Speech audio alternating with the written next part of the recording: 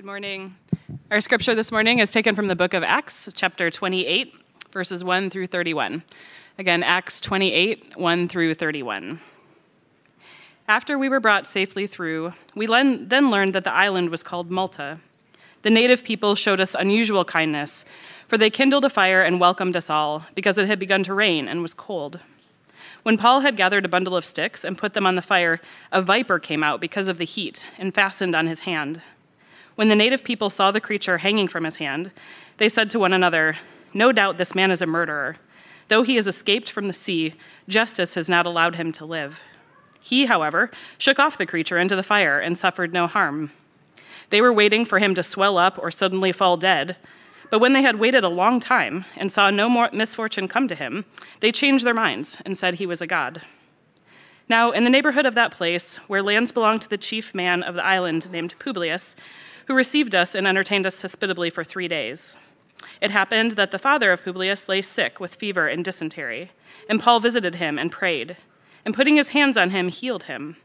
And when this had taken place, the rest of the people on the island who had diseases also came and were cured. They also honored us greatly, and when we were about to sail, they put on board whatever we needed. After 3 months, we set sail in a ship that had wintered in the island, a ship of Alexandria, with the twin gods as a figurehead. Putting in at Syracuse, we stayed there for 3 days, and from there we made a circuit and arrived at Rhegium. And after 1 day, a south wind sprang up, and on the second day we came to Puteoli. And there we found brothers, and were invited to stay with them for 7 days. And so we came to Rome. And the brothers there, when they heard about us, came as far as the Forum of Appius and 3 taverns to meet us. On seeing them, Paul thanked God and took courage. And when we came into Rome, Paul was allowed to stay by himself with the soldier that guarded him. After 3 days, he called together the local leaders of the Jews, and when they had gathered, he said to them, "Brothers, though I had done nothing against our people or the customs of our fathers, yet I was delivered as a prisoner from Jerusalem into the hands of the Romans. When they had examined me, they wished to set me at liberty because there was no reason for the death penalty in my case.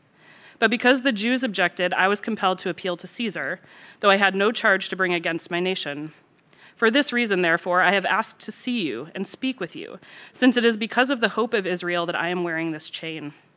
And they said to him, "We have received no letters from Judea about you, and none of the brothers coming here has reported or spoken any evil about you. But we desire to hear from you and what your views are, for with regard to this sect, we know that everywhere it is spoken against." When they had appointed a day for him, they came to him at his lodging in greater numbers. From morning till evening, he expounded to them, testifying to the kingdom of God and trying to convince them about Jesus, both from the law of Moses and from the prophets. And some were convinced by what he said, but others disbelieved. And disagreeing among themselves, they departed after Paul made one statement. "The Holy Spirit was right in saying to your fathers through Isaiah the prophet, 'Go to this people and say, you will indeed hear but never understand. You will indeed see but never perceive. For this people's heart has grown dull, and with their ears they can barely hear. And their eyes they have closed, lest they should see with their eyes and hear with their ears and understand with their heart and turn, and I would heal them. Therefore, let it be known to you that this salvation of God has been sent to the Gentiles. They will listen.' He lived there 2 whole years at his own expense and welcomed all who came to him, proclaiming the kingdom of God and teaching about the Lord Jesus Christ with all boldness and without hindrance." This is the word of the Lord. Thanks be to God. You can be seated. Well, good morning, everyone. Welcome again to Holy Trinity Church. I'm Sully. And as everyone has said, it's quite an accomplishment that you made your way here this morning. Let me say a special welcome to everyone who joined us at the Vision Bus this past weekend. It was a great weekend. For those who are newish to the church, we had a weekend getaway, building some relationships. If you weren't able to join us this past weekend, we hope you'll join us maybe for the next Vision Bus, possibly in January or February. If you see me limping around this morning, it's because Owen steamrolled me on the soccer field yesterday. But we had a great time, and glad to be able to see a lot of your faces here this morning. Well, today we have arrived at the conclusion of our sermon series in the book of Acts. We have been through quite a bit since starting in this sermon series back in September of 2020. Who would have known that when we started this sermon series that we would have had 7 more months of online worship services, We went through some transitions from starting live in-person services on Easter this last year. We then we wore masks at the beginning, then we stopped wearing masks for a little bit, but now we're back wearing masks. We've gone from the Hotel Sofitel to the Swiss Hotel. There's just been transition after transition, and I've been so thankful for our sermon series in the book of Acts. The reason for that is that this book, Acts, has given us the gift of just this clarity of a picture of the church. This beautiful description of what the church is supposed to look like and what it is we're supposed to do.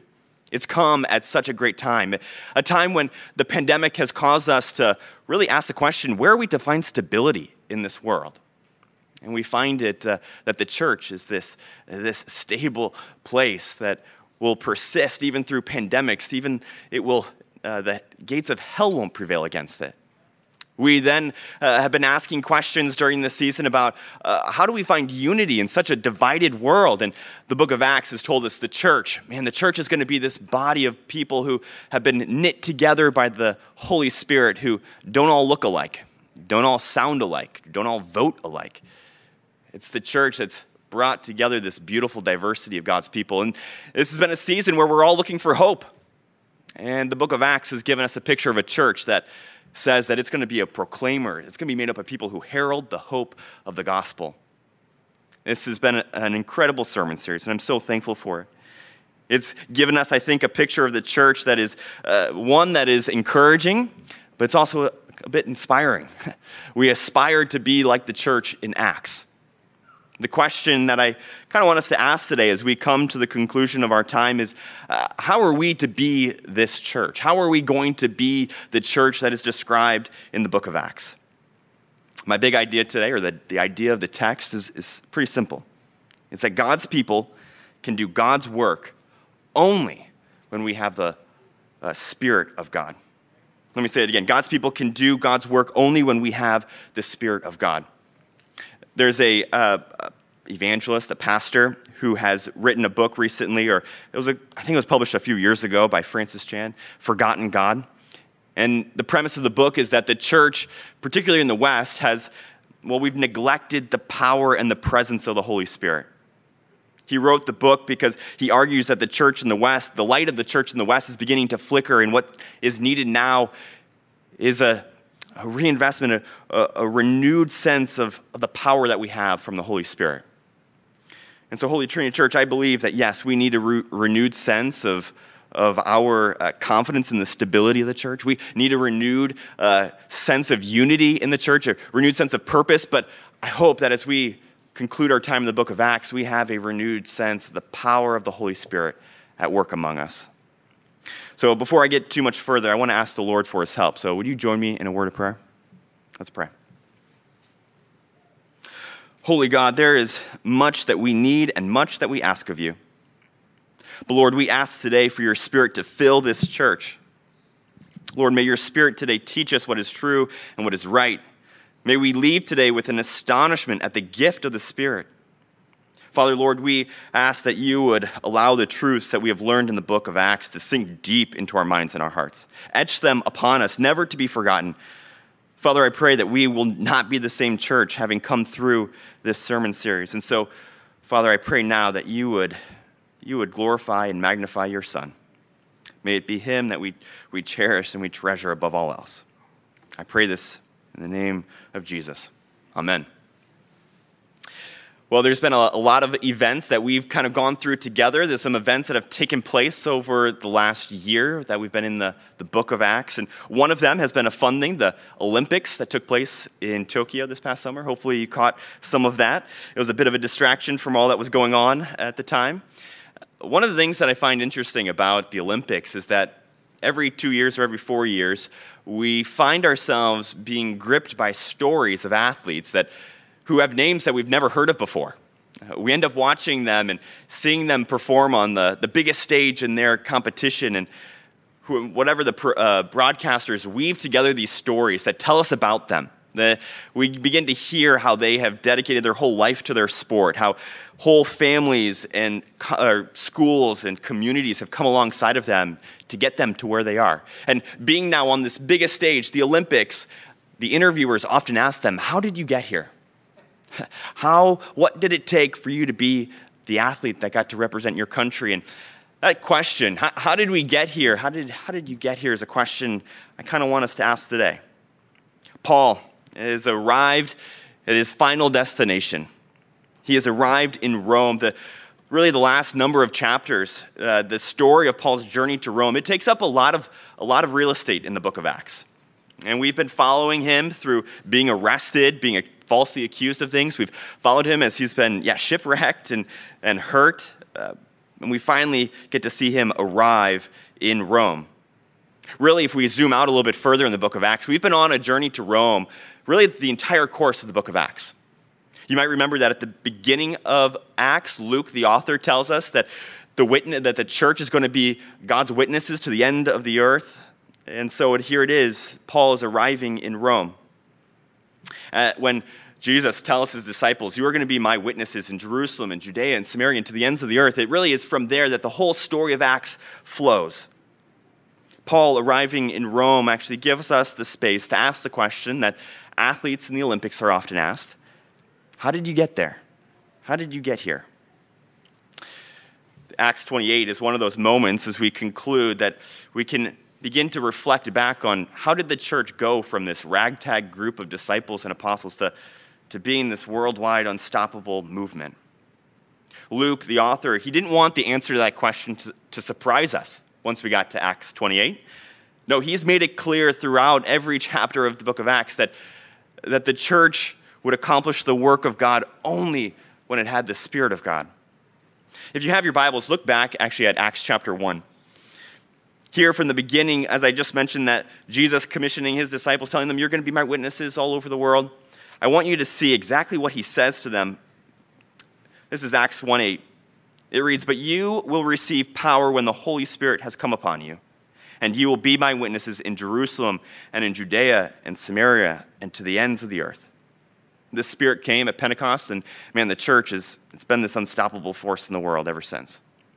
The same Spirit that ignited the church is the same Spirit that is poured out to us. The same Spirit that was with Paul is with us. The same Spirit that started the church will sustain the church. So, Holy Trinity Church, as we come to the close of the book of Acts, I want us to have a renewed sense of the power of the Holy Spirit among us. A reminder that the people of God can only do the work of God when we have the Spirit of God.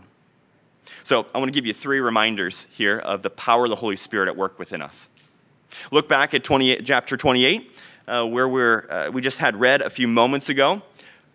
The chapter opens up with Paul stranded on an island, shipwrecked. The scene is a pretty bleak one. It's raining and they're cold and probably a bit hungry and confused. And yet they come across the natives of the island, an island that they came to know as Malta. And these people begin to show them incredible hospitality. They begin to build a fire for them to warm them up, those who were shipwrecked. And Paul, he begins to go looking for some sticks, some twigs and logs that he can also throw on the fire to warm up around.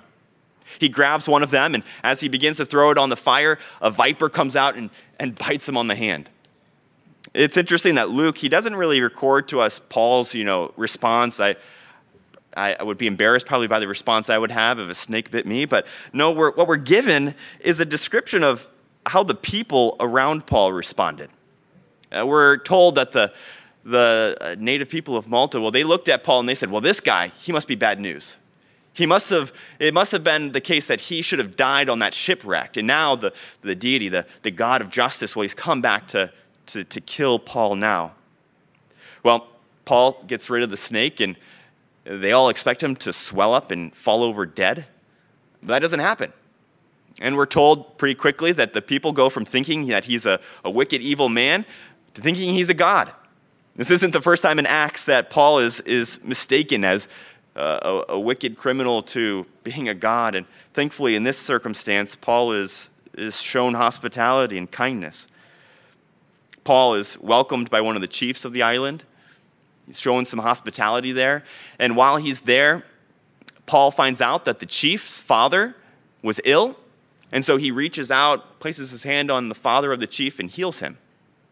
This scene, this whole experience of Paul being on the island of Malta, well, it probably felt like a massive detour for Paul. This wasn't where he was intended to go. He was on his way to Rome, and yet this detour turned out to be an opportunity to show compassion and to bless the people that were before him. I know that on our way to where we're going, it can be easy to overlook the people around us. But on our way to where we're going, we can't overlook the very people that God has placed near us. There's a great little line from Tish Harrison Warren's book called Liturgy of the Ordinary, where she says that everyone wants a revolution, but nobody wants to do the dishes. And it's the idea that we all want the big and exciting things in life. We want the revolution. We want the change. We want to see these big things happen, but no one really wants to do the hard work of getting it accomplished. We all want to see peace in our city, but are we willing to really make peace in our homes? We all want to see the gospel proclaimed to the ends of the earth, but are we really willing to preach the gospel to our neighbors, our coworkers? Wherever we find ourselves, we are meant to be conduits of God's blessing and grace. There's an important little observation that I want to point out to you in this scene on the island of Malta. In verse 3, we're told that this viper, it fastens on to Paul's hand. A couple of verses later, it's this same hand that is outstretched and touches the chief father and heals him. Now, I'm not trying to say that there's anything particularly special about Paul's hands. I just want us to see that here is Paul, probably a wounded man, who's actually being the one who does the healing. What I want us to see this morning, and as we're looking at being reminded of the power of the Holy Spirit at work within his people, is that the Spirit enables wounded people to be conduits of healing. The power of the Spirit is put on display when bruised and worn out and wounded people are actually the people that God uses to bring about healing and restoration. In 1988, the Los Angeles Dodgers were in the World Series, and there was a guy on the team, Kirk Gibson. He was kept out of the lineup because he had injuries in both of his legs. He really couldn't run. He could barely walk. And yet in the ninth inning, the Dodgers were desperate, and they called on Kirk Gibson to come up to bat. He hobbles up to the plate. He looks at a pitch. He hits it, smacks it out of the park. Game-winning home run. And he hobbles around the bases and won the game. The story kind of runs up against the commonly held idea, or the story that to be the MVP for your team, you got to be the healthiest and the strongest, the best. The story of Acts tells us that it really turns this whole idea on its head. It says that we, the people who are of God, who might be a little wounded, a little bruised and beaten up, we can be effective workers of God in the world only because the Holy Spirit is at work within us.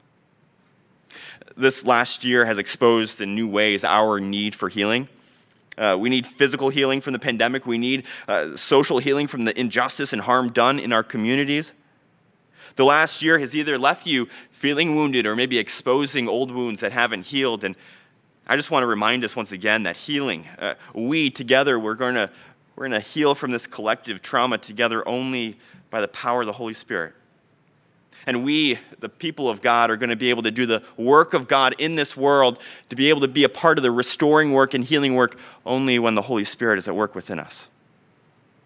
The great surprise of Scripture is that the only person who didn't ever need healing became wounded so that the wounded might become healers in the world. The healer became wounded so that the wounded might become agents of healing too. So how is it that this church of beaten up and bruised, wounded disciples started a movement of the church that was unstoppable? Well, it's the power of the Holy Spirit. How will it be that you and I, Holy Trinity Church, will be a part of the restoring work in this world? Well, it's going to be because the Holy Spirit is at work within us, using wounded people as conduits of healing. Let me move to a second reminder of the power of the Holy Spirit at work within us. In verses 11 through 16, these verses, they serve as a bit of a bridge between Paul's shipwreck and his final arrival in Rome, where he gets to preach in Rome. Here we're told that the boat that, they stayed on the island of Malta for a number of months, but then they got on a boat they finally docked at a port about 100 miles south of Rome. And so Paul's last part of the journey to Rome was going to be on foot. And when Paul was beginning this journey to Rome on foot, the word about his arrival must have arrived in Rome ahead of him. And so some of the brothers, some of the Christians, they came out to join him, to greet him. Some of them came as far as the Forum of Appius, then even more joined at the place of 3 taverns. They became this greeting party for Paul as he entered into Rome. I believe that this crowd of this welcoming party probably gave Paul the energy he needed to finish the journey. What's interesting, or what I want to remind us with this little detail that we're given in verses 11 through 16, is that there were Christians living in Rome well before Paul arrived. Paul actually wrote the letter to the Romans probably while he was in Corinth, and it's likely that the Christians found their way to Rome because of the persecution that started in and around Jerusalem, and they were scattered all over, some arriving in Rome. The reminder, I think, for us is that the church is not always spread through organized initiatives. It's not as if Paul was the first Christian in Rome and he planted a church, and that church in the first 5 years said, we're going to plant 10 churches, and then that perfectly happened according to plan, and it just multiplication happened in an orderly, timely way. No, the church grows in the mysterious ways of the Spirit. The book of Proverbs says that we can make plans, but God determines our steps. There's nothing wrong with making plans, nothing wrong with us at Holy Trinity Church saying, Lord, we want to be used by you to accomplish certain things in the city. But the church must remember that it's not through enough planning, enough funding, enough buildings, enough people or leaders or volunteers that we will accomplish the work of God. No, we must and always must be dependent on the Spirit. This group of Christians who come to meet Paul, they're not given a name. I think that's really interesting. We're simply told that they were this group of ordinary brothers, ordinary followers of Jesus who come out. And when Paul sees them, his joy, it overflows. Verse 15 says that upon seeing them, he thanked God and took courage. I don't know if you have anyone in your life that just simply seeing them, it brings you this confidence and this courage. For Paul, this meeting was long in the making.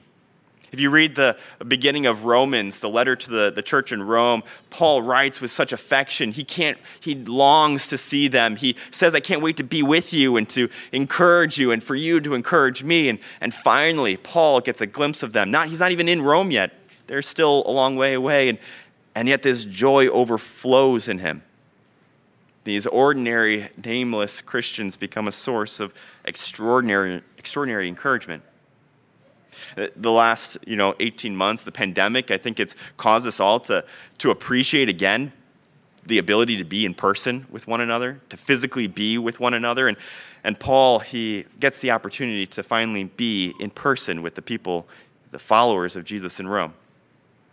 A few moments ago, I said that verses 11 through 16, they're a bit of a transitionary text. It's a bit of a travel log between two pretty big, significant events. It can be easy sometimes to think that the Spirit only works in the big moments of life, in the big moments like surviving a shipwreck or getting to preach in the city that you so long to be in. Alfred Hitchcock once said that movies are life with all the boring bits cut out. And it's easy for us to think that those are the important moments of life. That's when the Spirit really shows up and is at work within us. Don't confine the Spirit to those big moments. The pervasive presence of the Spirit means that ordinary activities, ordinary people can have extraordinary significance. The presence of these Christians coming to Paul, they become this conduit, this source of encouragement for Paul so that he could finish the race. And they're not given a name. They're not known, but yet they are incredible. And they bring Paul the encouragement he needed to finish this journey. You don't have to be a Tim Keller, a Billy Graham, to make an impact. No, the Spirit has a way of using anonymous, nameless, ordinary people who faithfully follow Jesus. We might actually find that we become more effective, more useful in the work of God when we stop trying to make a name for ourselves and begin to be more focused on making the name of Jesus known. It's these nameless Christians who help Paul finish. And I think it's easy for us sometimes to think of Paul as this pioneer, this rogue missionary. But we would be mistaken, because Paul would not have accomplished half of what he did if it wasn't for the fellowship he had with other believers, and more importantly, the fellowship he had with the Holy Spirit. I think there's a commonly held idea today that if we're going to make an impact in the world, that we have to embrace this rogue individualism, this idea that we have to be a pioneer like Steve Jobs or Bill Gates. That's not the story of Acts. The church is made up of ordinary people, nameless people at times. And yet these are the people that God uses to do incredible things. The people of God can only do the work of God when we have the Spirit of God. I can summarize again what I've said so far is that the power of the Holy Spirit at work in the people of God can be seen when wounded people become conduits of healing, when nameless, ordinary Christians become sources of extraordinary encouragement. And I just want to give you one last reminder of the power of the Holy Spirit at work among us. It's seen when people who have no real platform become the ones who proclaim the gospel hope. Paul arrives in Rome, takes a few days to recover from his journey, but then he gets to the work that he had so longed to do, preaching and proclaiming the gospel. Look here at verse 17 with me. This is what happens. After 3 days, he called together the local leaders of the Jews, and when they had gathered, he said to them, "Brothers, though I had done nothing against our people or the customs of our fathers, yet I was delivered as a prisoner from Jerusalem into the hands of the Romans. When they had examined me, they wished to set me at liberty because there was no reason for the death penalty in my case. But because of the Jews objected, I was compelled to appeal to Caesar, though I had no charge to bring against my nation. For this reason, therefore, I have asked to see you and speak with you, since it is because of the hope of Israel that I'm wearing this chain." Holy Trinity Church, Paul, he arrives in Rome, and he has this opportunity to speak with the leaders of the Jewish community. But he arrives in Rome not as a celebrity. He doesn't arrive in Rome as a guest of Caesar. He doesn't arrive in Rome as one representing a great institution. No, he comes as a prisoner. And he comes and he begins to proclaim the truth, the hope that he has, the hope of Israel. He says, "This is the reason why I am in chains." The Jewish leaders who came to hear from him, they had no real reason to pay him any attention. Yet we're told that, they think that they don't really know much about Paul, but they've heard about this sect, this group called the Way, Christians, these crazy people who believe that Jesus had been risen from the dead. And they want to hear more about it because they've only heard poor things spoken about this group, and so they want to hear from Paul. So look at how Paul takes advantage of this opportunity. Verse 23 says that when they had appointed a day for him, they came to him at the lodging in great numbers. And from morning till evening he expounded to them, testifying to them the kingdom of God and trying to convince them about Jesus in both the law of Moses and from the prophets. And some were convinced by what he said, but others disbelieved. There's this great little parallel between the end of the book of Acts and the end of the Gospel of Luke. This end of the Gospel of Luke, we're told this story about Jesus, the risen Lord, walking on the road to Emmaus and overhearing some fellow travelers talk about all the events that had taken place, how the Jewish leaders had arrested Jesus and how the Romans had crucified him on the cross. Jesus turned to these fellow travelers and he asked them, "Was it not necessary that the Christ should suffer these things and enter into his glory?" And beginning with Moses and all the prophets, he interpreted to them in all the scriptures the things concerning himself. There's this similarity in the language, mirroring of Acts 28 in Luke 24. What we see Jesus doing at the end of his earthly ministry, we see Paul doing at the end of Acts, and it's what we are called to do. To show the world the hope that is found in Scripture, how all of Scripture points to Christ, our Savior. The same scriptures that Jesus used are the same scriptures that Paul used, and they're the same scriptures that we have at our disposal. I think this text is actually a great affirmation of the practice of reading the Bible one-to-one. That if you want to help someone see the hope that you have, or help to show someone who Jesus is, there's nowhere better to turn than to open up the scriptures with them.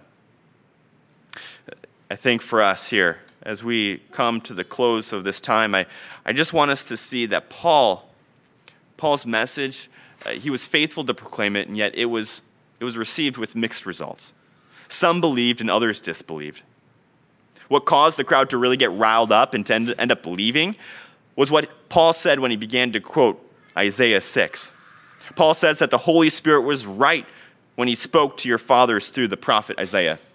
A quick aside, I think this is a really important little observation to make. Paul is here equating the Holy Spirit with the God of the Old Testament, Yahweh, the God of Israel. He's saying the Holy Spirit was right when he spoke to your fathers through the prophet Isaiah. And this is what Isaiah, the prophet, this was his call to ministry. This is what he was called to proclaim. This is verse 26 of our passage. It says, "Go to this people and say, you will indeed hear but never understand, and you will indeed see but never perceive. For this people's heart has grown dull, and with their ears they can barely hear, and their eyes have closed, lest they should see with their eyes and hear with their ears and understand with their heart, and turn, and I would heal them." Paul then said, "Therefore, let it be known to you that this salvation of God has been sent to the Gentiles. They will listen." I want to make two quick observations about this quote from Isaiah. First is that these are the final words that Luke records from the Apostle Paul. These are the final words we have from Paul proclaimed here in Rome. And what we have him saying is that Paul is proclaiming this message of the hope of Israel. What we have here is him proclaiming the story of God calling Isaiah to be his mouthpiece in the world. And now Paul is following in that same line and being the mouthpiece of God in the world. And so Acts concludes kind of with a question, an unstated question to the reader. Will we join in this lineage of prophets and apostles who are God's mouthpiece in the world to herald the hope of the gospel? The second observation I want to make is that this final quote, it serves as a reminder that the gospel message that we proclaim is a gospel message for everyone. It is to be proclaimed to the ends of the earth, as Acts 1:8 tells us. It is a gospel message not only reserved for a few, but it's a gospel for all of us. Acts seemingly ends on this positive note. Paul, although he's in custody in Rome, has this faithful ministry where he is able to proclaim the gospel without hindrance, we're told. He speaks of the Lord Jesus Christ with all boldness. And what I find remarkable about this is that Paul had an effective and faithful ministry even though he was in house arrest. The Spirit can use those who have no real formal platform, no social media following, no title, no stage to stand on. Those are the people that God uses to be the ones who proclaim this gospel hope. It's not seeking power that we will be able to be faithful at the work of God. It's not by being a rogue pioneer that we're going to be able to find ourselves making an impact in the world. It's not by seeking platforms that we are going to be effective at doing God's word. No, the work of God. No, the people of God can do the work of God only when we have the Spirit of God. There's nothing more essential to the mission of the church than the Spirit of God. It helps us to become the people that God wants us to be. It helps us move from being wounded to being actual people who help restore things in the world. Moving from being anonymous people, we become actual conduits, sources of great encouragement. People who have no platform, we become the proclaimers of the gospel. But I just want to finish with this reminder as we come to the close of the book of Acts, this great story of the work of the Holy Spirit amongst the people of God. Yes, the Spirit allows us to do incredible things, and we are invited into the incredible work that God is doing in the world. And yet I just want to remind us that the greatest work of the Holy Spirit in us isn't that it helps us to do things, that helps us to earn some kind of affection from the Lord. No, what makes the church lovely is the work of what Christ did on the cross. And so everything Christ did on the cross, earning our salvation, our redemption, our justification, the Holy Spirit now applies to us. And so the Holy Spirit amongst us, that's what makes us lovely to the Lord.